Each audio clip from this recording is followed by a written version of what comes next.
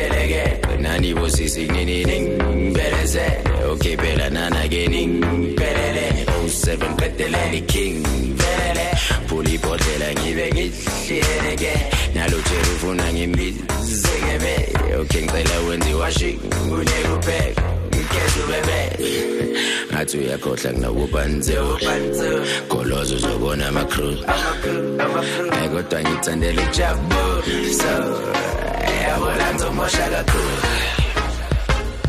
Zoshaya ingudu Mphatha amabunju Afuna ugroove Ilala vu Nabo ajuice Ilala vu Nabo ajuice Shabuzela that's a manyora Fede combat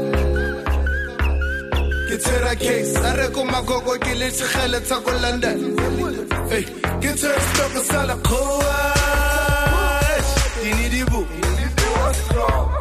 Keribu chu Ngal tabera di boost Binena enkopota mafta Man used to play when I touched down I cover killing like a fifty take a popsa.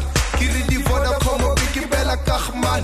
Like black of eyes, what's what? When you figure, Camille material movie my hipa. Ari 60, see already in car. Raji low, mare munare Rafika, boss Rafika. I want them to mosha good. To shine good. Mpatama bunja. Afuna groove. Ilala vu Nabo ajuice Ilala vu Nabo ajuice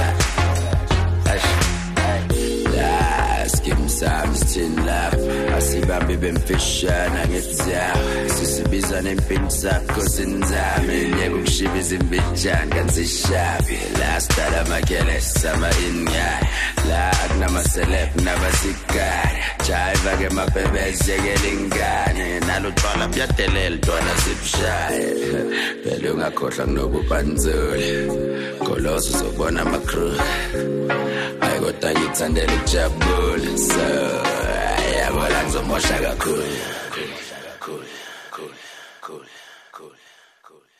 Ilala vu Nabo ajuice Ilala vu Nabo ajuice Yabona ngizomosha kakhulu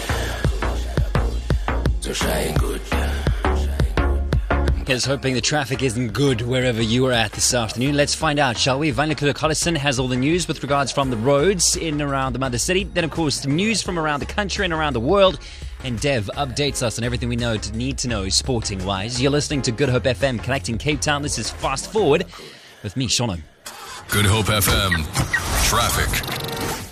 There's heavy traffic on Delaware Street southbound towards Robert Sobukwe Road. On Plattekloof Road eastbound between Kuburg Road and the N7.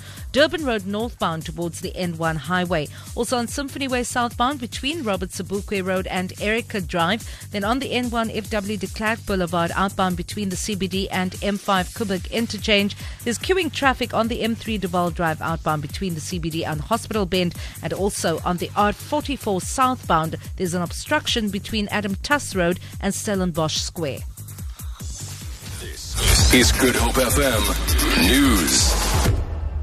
Good evening. Murder accused Jason Rohde has been granted bail of 1.1 million rand in the Stellenbosch Magistrate's court. He's paid 100,000 rand in cash. The balance in guarantees is due by the 14th of September.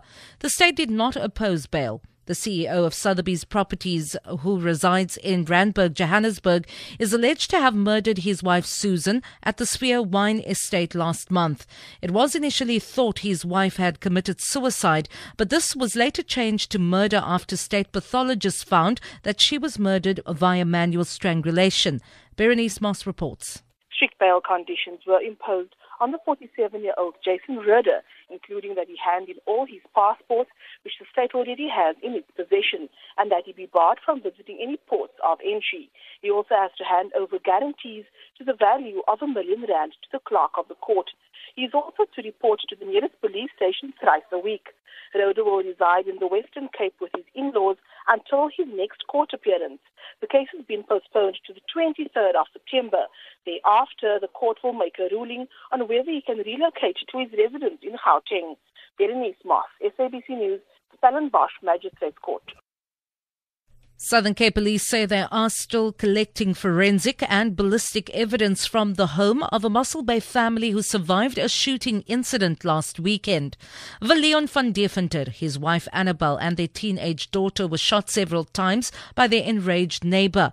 All three sustained several gunshot wounds. The 30-year-old suspect Johan de Bruin was later found dead in police cells. He has allegedly hanged himself. It is unclear why de Bruin attacked the family. The van Deventers have been discharged from hospital. A fire has destroyed the home of a family of 4 in Elsie's River, killing the mother and leaving the father in a critical condition in hospital. The family's 2 children were unhurt. The Western Cape Social Development Department says the cause of the fire yesterday morning is being investigated. Department spokesperson Sihle Nongobise. In line with the Children's Act of 2005, social workers from our Elsie's River local office have intervened to ensure the safety of the 2 children